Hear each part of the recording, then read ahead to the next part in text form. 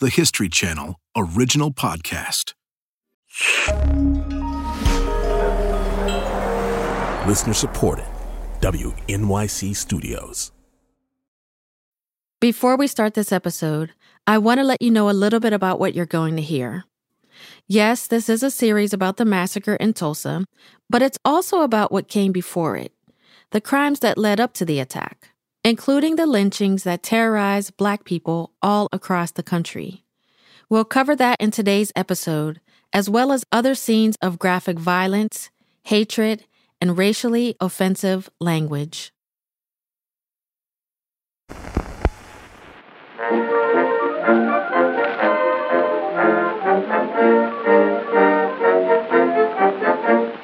Johnny, get your gun, get your gun, get your gun.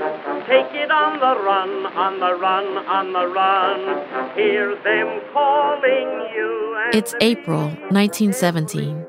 President Woodrow Wilson asked Congress to declare war on Germany. The world must be made safe for democracy. We are but one of the champions of the rights of mankind. We shall be satisfied when those rights have been made as secure as the faith and the freedom of nations can make them.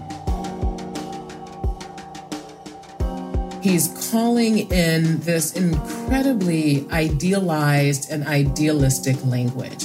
And what he did, not quite on purpose, was to open up a space for people to use his language for their own civil rights activism. Adrienne Lentz Smith is a professor of history and African American studies at Duke University. Black freedom fighters on American soil are like, okay, here is this moment when we might be able to push our cause. The cause is not being treated like second-class citizens. The United States declared war at the height of the Jim Crow era, but Black Americans thought this war, World War I, might actually present an opportunity. There's such a link in this period between soldiering and citizenship, between military service and the prerogatives of being a citizen. There were folks saying, we can't have a freedom struggle if we don't have people who are willing to put skin in the game. Just a few months later, in the fall of 1917, a man named B.C. Franklin is standing in a little town park in Eufaula, Oklahoma. He's giving a speech to a large group of young Black men, urging them to enlist. He would later write about that speech in his memoirs, which we're adapting for this podcast. Master of ceremonies and fellow citizens, we are met together here to urge upon you, young men, the imperative necessity of immediate enlistment. And to bid Franklin is of African and Native American descent. He's a prominent lawyer who's working in Black communities around Oklahoma. He's smart, honest, and has cheekbones that could cut glass. He's trying to convince Black men that this is a war worth fighting for. Young men, you are here in answer to your country's call to duty. Yours is an honorable heritage. Yours is a remarkable reputation to uphold and defend. You have come from the loins of a race that has never produced a traitor, nor a coward when summoned in the defense of this nation and its flag. On to Berlin.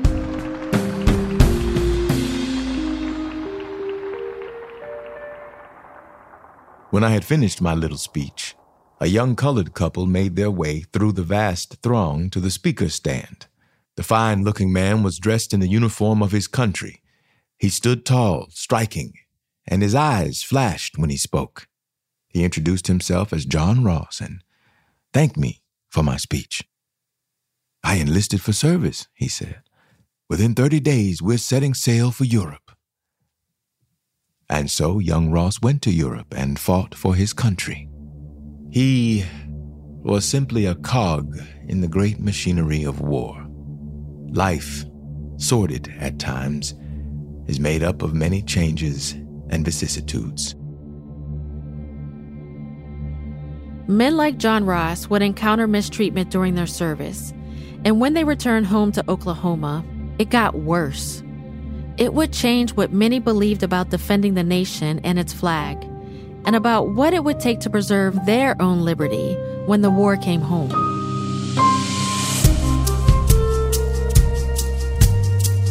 From the History Channel and WNYC Studios, this is Blind Spot, Tulsa Burning, the story of a country set on fire and the people who fought to save it. I'm Kalalia.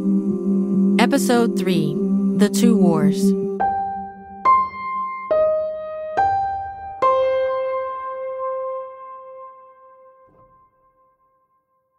In the years before the Tulsa Massacre, the U.S. was gripped by violence on multiple fronts.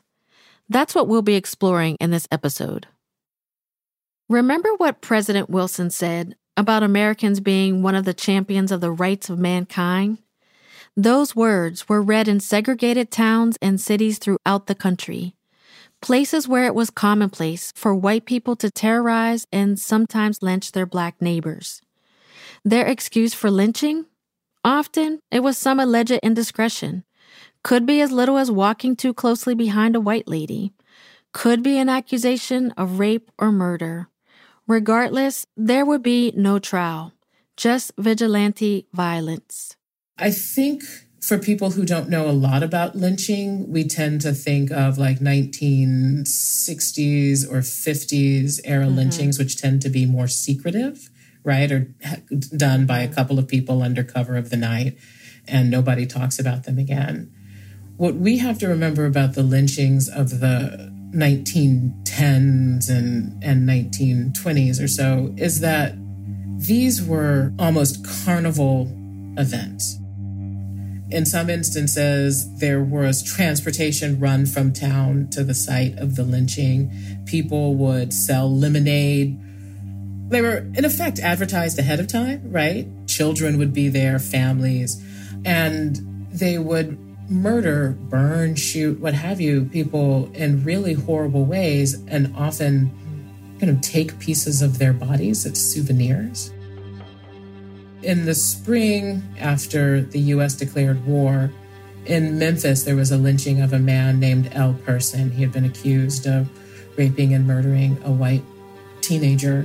It seems very questionable. They had not enough evidence really to arrest him, never mind call him guilty. He was taken from the jail, taken to the outskirts of Memphis. A crowd of hundreds, maybe more, gathered. They sang hymns. They burned him, placed an American flag over the place where they'd burned him, and then some men took his head and dropped it in the middle of Beale Street, which was the black business district of Memphis, as a way of saying, this isn't just about L. Person, this is about all of you. You mentioned the singing of hymns during these lynchings. So the one I remember for L. Person is Nearer My God to Thee, which is just, again, it's so, ugh. Yeah, Nearer My God to Thee. I mean, really, while you're torturing somebody. So chilling.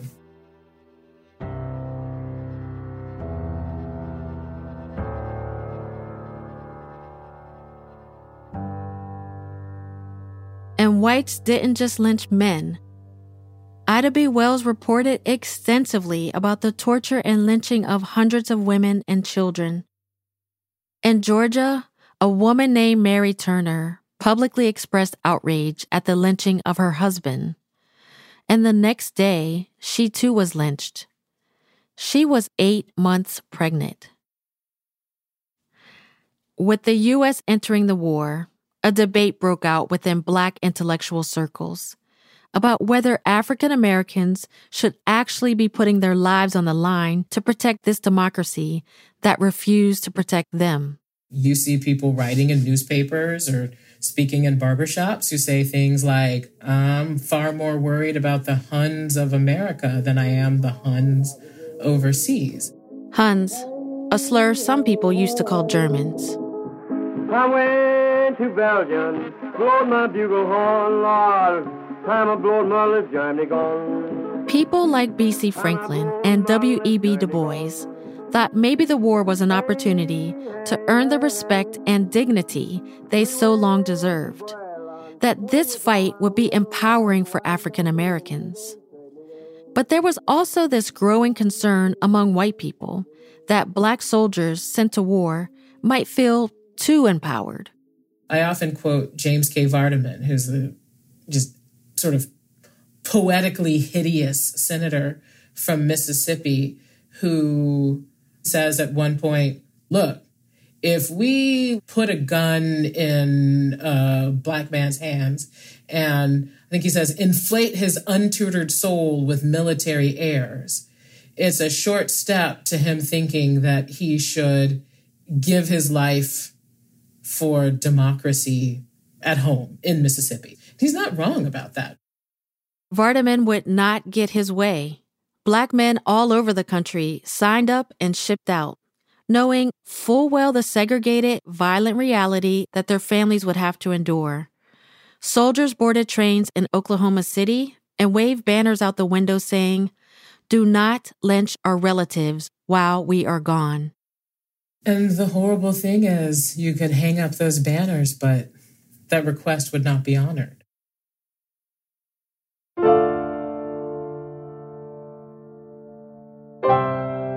And those African American soldiers who went overseas discovered that Jim Crow had followed them there. I think it's important to keep in mind that for African American soldiers, those experiences are fused. Professor Lynn Smith told me about a man named Rayford Logan. He was a Black officer who would later become a historian. Rayford Logan wrote about his wartime experience that he fought 2 wars at once, his own and Woodrow Wilson's, and he never figured out which one did more damage to him. Of the 380,000 African American soldiers who served, only about 40,000 saw combat. They were barred from most roles in the Navy and the Coast Guard, and banned from the Marines altogether.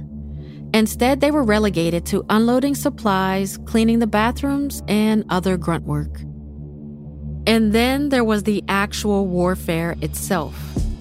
You might be picturing scenes from the movies. Men caked in mud and blood, navigating chaos while crawling through explosions of earth and limbs. All that was true, but Black soldiers had to contend with even more. They find themselves in positions where they're constantly discovering that the white soldiers who should be working with them, right, who should be their partners, are far more invested in making sure that they understand their place than they are in having Black soldiers add to that collective effort. And so you get all of these accounts of fights that break out between white soldiers and Black soldiers. You have rumors of lynchings. You certainly have unfair arrests or court-martials and then executions without enough notice that they're happening, right? You have all of the kinds of nasty injustice that you would see in the U.S. also happening within the American Army. Hit him in the head, man, read him back and right. Hey, hey, hey, hey. At the same time, for Black men and families back in the United States, the violence against them intensified. The lynchings continued, but the targets for attack grew in scale. Sometimes white mobs destroyed entire neighborhoods. Many Black Americans were tired of living in fear and felt they had no choice but to leave the South. And so millions began moving to towns and major cities in hopes of finding work and living in peace. But they were often not welcome. To their new white neighbors, the arrivals seemed to threaten their jobs, their livelihoods, their communities, their white version of the American dream. And they responded with segregation, hatred, and in many cases, outright violence. Oftentimes when I'm lecturing about this, I have to talk very slowly because I'm trying to not break into tears. That's how bad it is. Minka Makalani is a historian at the University of Texas, Austin. Just to give one sense of how systematic they were with the violence is that they would start fires in the back of homes and then shoot people as they came out of the front door. And that's probably the least graphic description that I can give you of what some of the things that they did in East St. Louis.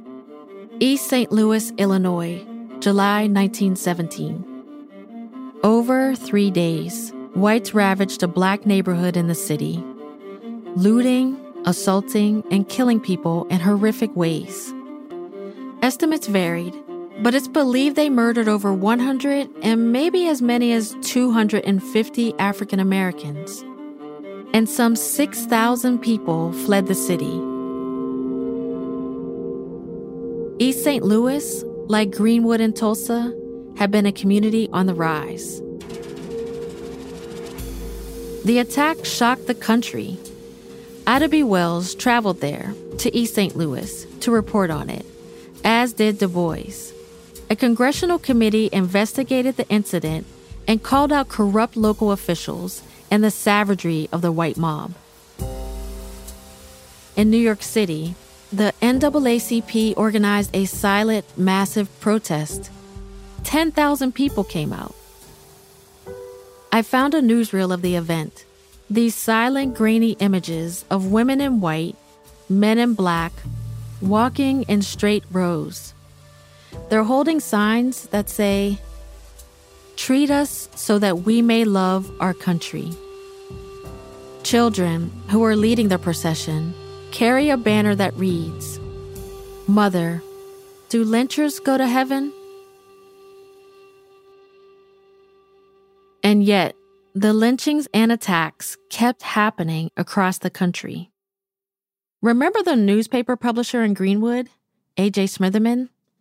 He wrote a telegram to the governor of Oklahoma denouncing an attack on a small town about 50 miles north of Tulsa called Dewey. Dear Governor, Sunday night, August 11th, in Dewey, Oklahoma, the homes of 21 colored American citizens were destroyed by incendiary flames at the hands of a mob, and the colored inhabitants of that same town driven out by the same mob. At this time of our national crisis, while our black boys alongside our white boys are fighting, bleeding, and dying on the shell-plowed battlefields of France for the principles of democracy, surely we will not desecrate the cause for which they are giving their lifeblood by permitting the mob rule, which is worse than Kaiserism, to steal from us here at home all the essence of a true democracy.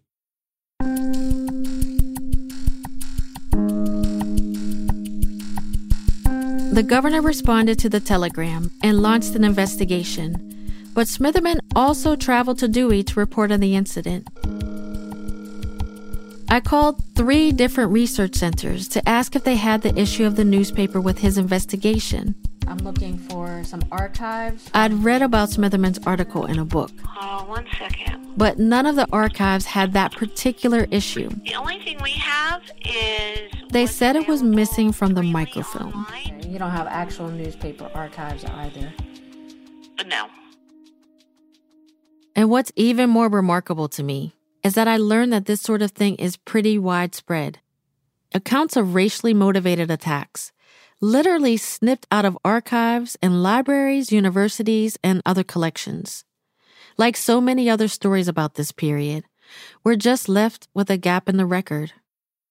But we do know that Smitherman's work brought visibility to what happened in Dewey, Oklahoma, and it led to something pretty incredible at the time: the arrest of 36 members of the mob, including the mayor. Not everyone was as connected or powerful as Smitherman, and efforts like his would not be enough. Around the end of the war, Klan membership exploded to around 100,000 members, and in 1919, whites lynched around 80 people in the U.S. 13 of them were African American veterans. The months of April to November of 1919 were so bloody that the poet James Weldon Johnson of the NAACP named it the Red Summer. I knew it to be true, but it was almost an impossibility for me to realize as a truth that men and women of my race were being mobbed, chased, dragged from streetcars, beaten and killed within the shadow of the dome of the Capitol, at the very front door of the White House. Johnson had been watching a 4-day riot in Washington, D.C. Historians sometimes use the word pogrom to describe what happened in so many cities in the summer of 1919. April 13th, a white mob burns a black church in Jenkins County, Georgia, and congregants try to escape. At least 4 people are killed. May 10th, a group of white sailors attack a black man who allegedly did not step off the sidewalk for them in Charleston, South. May 15th, a black man named Lloyd Clay is pulled out of jail, lynched, and burned. A 72-year-old black man named Barry Washington is lynched by a mob. Burn a courthouse. Lynch a black man named Will Brown. Burn his to body. lynch a man named Rob A riot follows. A black man is murdered. Any black person they see using bricks. Local law enforcement in Bisbee, Arizona plan an attack. A homecoming celebration for African-American veterans is attacked. A series of attacks between white and black sailors. 3 black churches and 1 community building is burned They down. shoot him over 1,000 times. Is stoned to death by a group of white. New York turns into a race riot. Lynching mob of 300 A riot is quelled in Baltimore. Rounded up 200 African Americans. Between 100 and 250 black residents of Elaine, Arkansas are killed by white supremacist vigilantes and federal troops.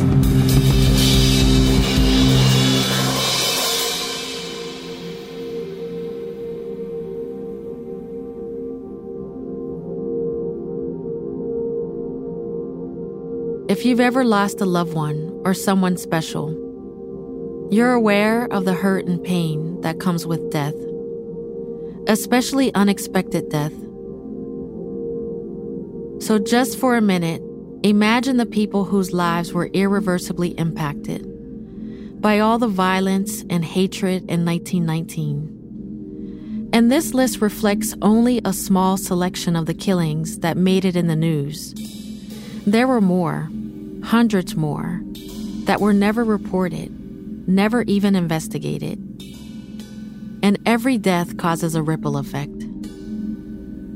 The people who suffer the loss of their husbands, mothers, children, neighbors, not to mention the physical and psychological wounds, trauma from which some do not recover. And then to be told, there will be no funeral, no justice, no therapy, deal with it, or get out.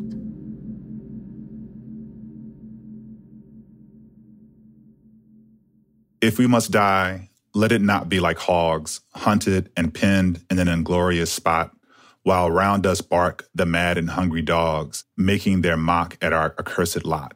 The summer of 1919 made it clear that the violence wasn't going to end, not without a fight. And so a quiet conversation began to get louder. If we must die, oh, let us nobly die, so that our precious blood may not be shed in vain. Then even the monsters we defy shall be constrained to honor us, though dead. This is Professor Makalani reading a poem by Claude McKay. It's called If We Must Die. O kinsmen, we must meet the common foe. Though far outnumbered, let us show us brave, and for their 1,000 blows deal one death blow. What though before us lies the open grave? Like men, we'll face the murderous, cowardly pack, pressed to the wall, dying but fighting back.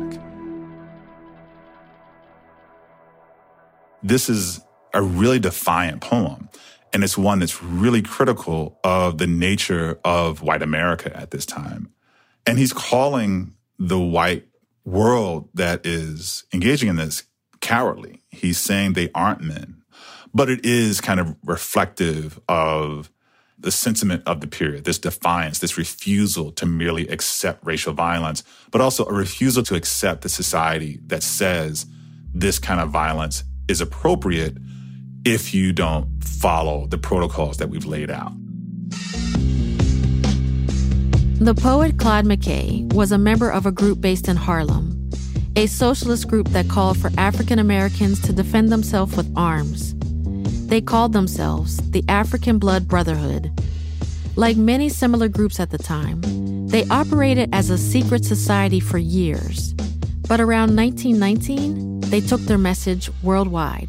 And people understand that you have to meet that violence with a certain level of violence as well.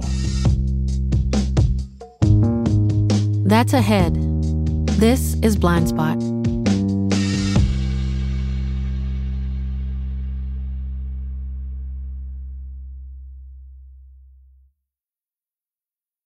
While change may not happen overnight, the movement for a more just society is gaining momentum.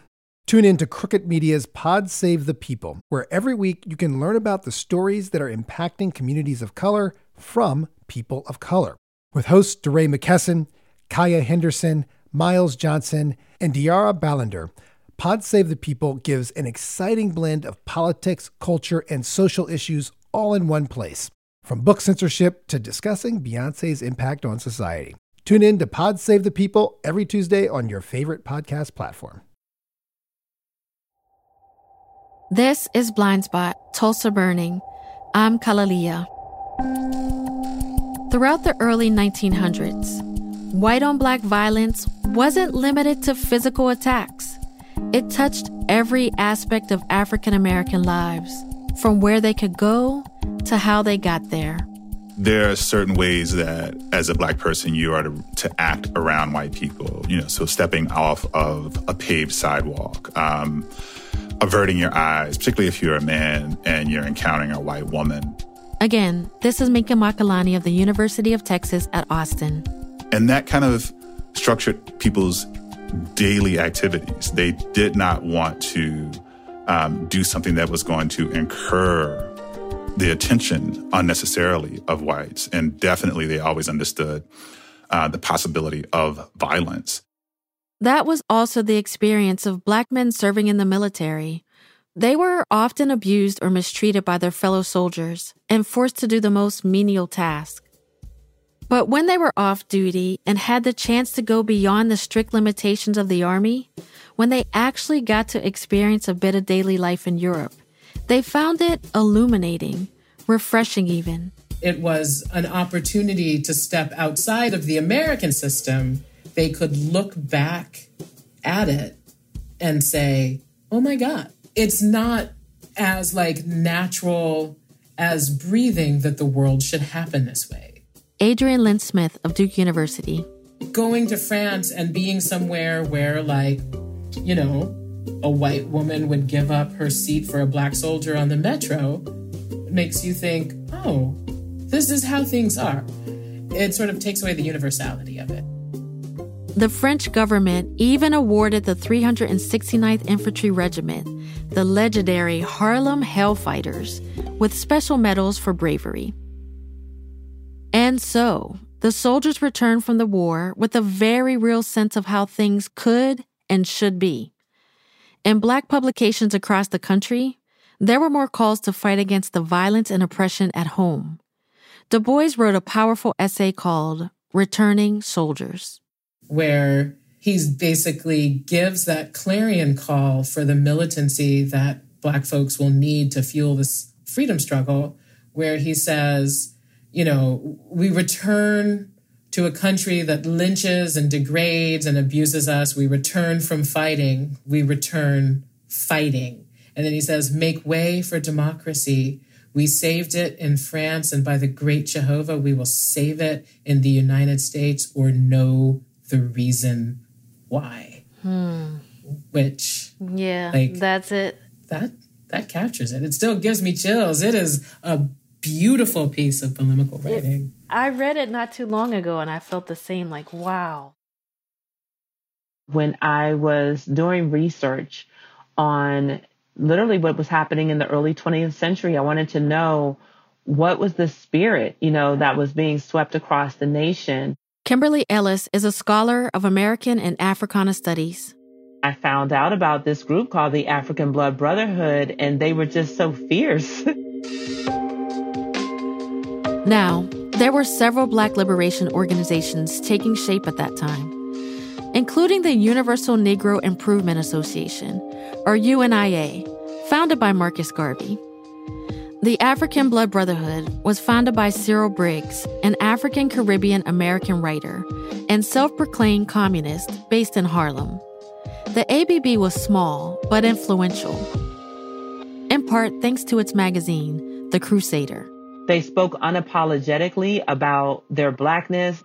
about armed self-defense. I admired the fact that the Crusader, they refused to take ad money for basically skin bleaching. They refused to take ad money for that. And I thought that was so progressive.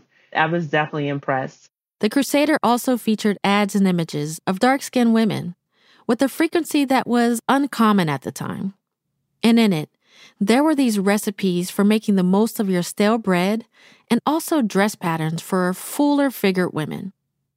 It's hard to know exactly how many active members the ABB had by 1920, probably around 1 to 2,000, and as many as 2/3 of them were women. University of Texas professor Minka Makalani. Elsewhere within the Crusader, they're actually talking about the problem of infant mortality, the problem of child sickness, the problem of sanitation in tenements in Harlem. They're addressing these concerns that speak to those daily preoccupations that tended to fall on women in the household. The magazine urged its readers to take up arms against lynch mobs and protect people of African descent all around the world. The ABB was sort of like a 1920s version of the Black Panthers. The membership included many veterans, among them Harry Haywood, who would become a leading figure in the Communist Party.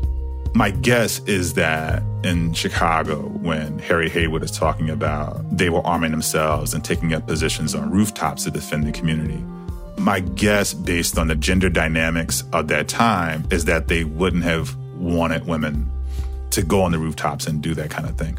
But I would not be surprised if we found out that Black women in the organization are at least armed to protect their families as they're trying to escape the violence. Where are they getting these weapons? Can you go a little bit into detail about that? Well, so I think the thing to remember, and, this is kind of a problem with the mythology about the civil rights movement being this passive movement. Black people in the South, this was a gun culture. So people had guns. They were armed. With the return of people from the war, people who are veterans, that they brought some of their arms back with them. Mm-hmm. Just to give an example of how this might have functioned, in Louisiana, Queen Mother Moore, Audley Moore, a prominent Black nationalist and civil rights leader, she gives this account of a meeting at a longshoremen's union meeting hall that they invited Marcus Garvey to come give the lecture. And the local sheriff said, if he gives an address, we're going to arrest him. So the organizers of the lecture gather up all their guns, put them in burlap sacks, and bring them to the meeting hall. Marcus Garvey goes to give his speech. The sheriff and his deputies begin to make their move, and everybody pulls out their guns. He's going to speak. You're not going to touch him. And so that's, I think, the same kind of sensibility around defending themselves and the need to defend themselves, to express themselves politically, that would have been going on in Tulsa at this time. I just don't think anyone at that moment could have anticipated the degree to which that violence, how extensive it would be. They probably just had no frame of reference for what was coming. After the Red Summer of 1919, the African Blood Brotherhood started establishing what it called command posts all across the country. Soon, it had members everywhere. In Louisiana, in the Dominican Republic, in Dominica, in Chicago. And in 1921, just a couple of months before the massacre, they set up a post in Tulsa. In the days following the massacre, local law enforcement was quick to blame the African Blood Brotherhood. They claimed the group incited a rebellion that caused all the damage in Greenwood. It's not even clear that they were involved in the confrontation outside the city's courthouse. But they represented a commitment to self-defense that was starting to gain more widespread traction. And even A.J. Smitherman, the publisher of the Tulsa Star, was urging his readers to defend themselves. No man should arm himself except for the purpose of self-protection or to uphold the majesty of the law. And when he is thus armed, no officer has any right to divest him of his arms, and he is a coward who would surrender his arms under such circumstances, regardless of the number against him. The Tulsa Star is unalterably opposed to mob violence regardless of the color of the men composing the mob. And while we recognize the old adage that the pen is mightier than the sword, we have had some actual experience with the cowards who compose mobs, which has convinced us that 2 or 3 determined men armed for the occasion can thwart the purpose of any mob if they act in earnest and in time.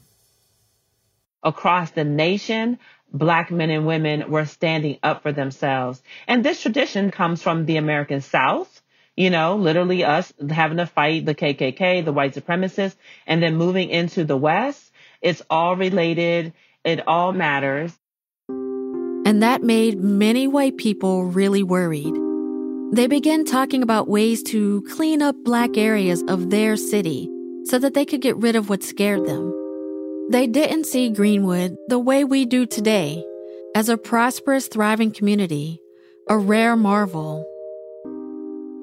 After the massacre, white-run newspapers published justifications for the attack, like this one in the Tulsa Tribune. Such a district as the old nigger town must never be allowed in Tulsa again. It was a cesspool of iniquity and corruption. The public would now like to know, why were these niggers not made to feel the force of the law and made to respect the law? Which brings us to May 30th, 1921. The day a young African-American shoe shiner named Dick Rowland got onto an elevator operated by Sarah Page, a young white woman. What happened in the elevator is up for debate. The details don't seem to matter. Greenwood's fate was sealed. And here's another detail lost from the historical archives, that on the day of Rowland's arrest, the white-owned Tulsa Tribune ran an article with the headline, "To Lynch a Negro Tonight." It's missing from every record of that day's paper, like cut out. But we know about it because witnesses have described it. In Tulsa, when they found out that Dick Rowland had been arrested, Andrew Smitherman would be one of the first persons to know. So Andrew Smitherman and his colleagues, they had heard this before. This is exactly like what they experienced in the other towns before they arrived to Tulsa. There's a Black teenager, there's a Black youth down at the courthouse, and the whites are gathering. And so, fellas, it's time for us to go down there and get armed to prevent him from being lynched. When they got there, they spoke to the sheriff. Go home, he told them. He didn't need help protecting Rowland. He'd personally keep him safe. But the growing crowd of white people outside the courthouse suggested otherwise. They were screaming threats and getting more agitated with each passing minute. Smitherman and the others knew what could happen next.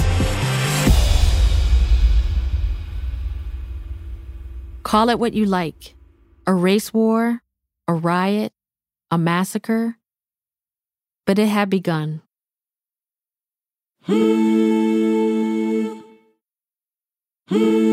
That's next time on Blind Spot.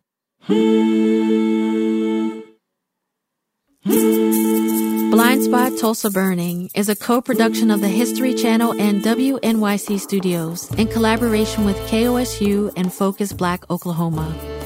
Our team includes Caroline Lester, Alana Casanova Burgess, Joe Plord, Emily Mann, Jenny Lawton, Emily Botine, Quresh Ali Lansana, Bracken Clark, Rachel Hubbard, Anakwa Gemina, Jamie Floyd, and Cheryl Duvall. The music is by Hannes Brown, Amari Ford, Isaac Jones, and Chad Taylor. The song Trench Blues was written and performed by John Bray. Our executive producers at the History Channel are Eli Lair and Jesse Katz. Raven Magia Williams is a consulting producer.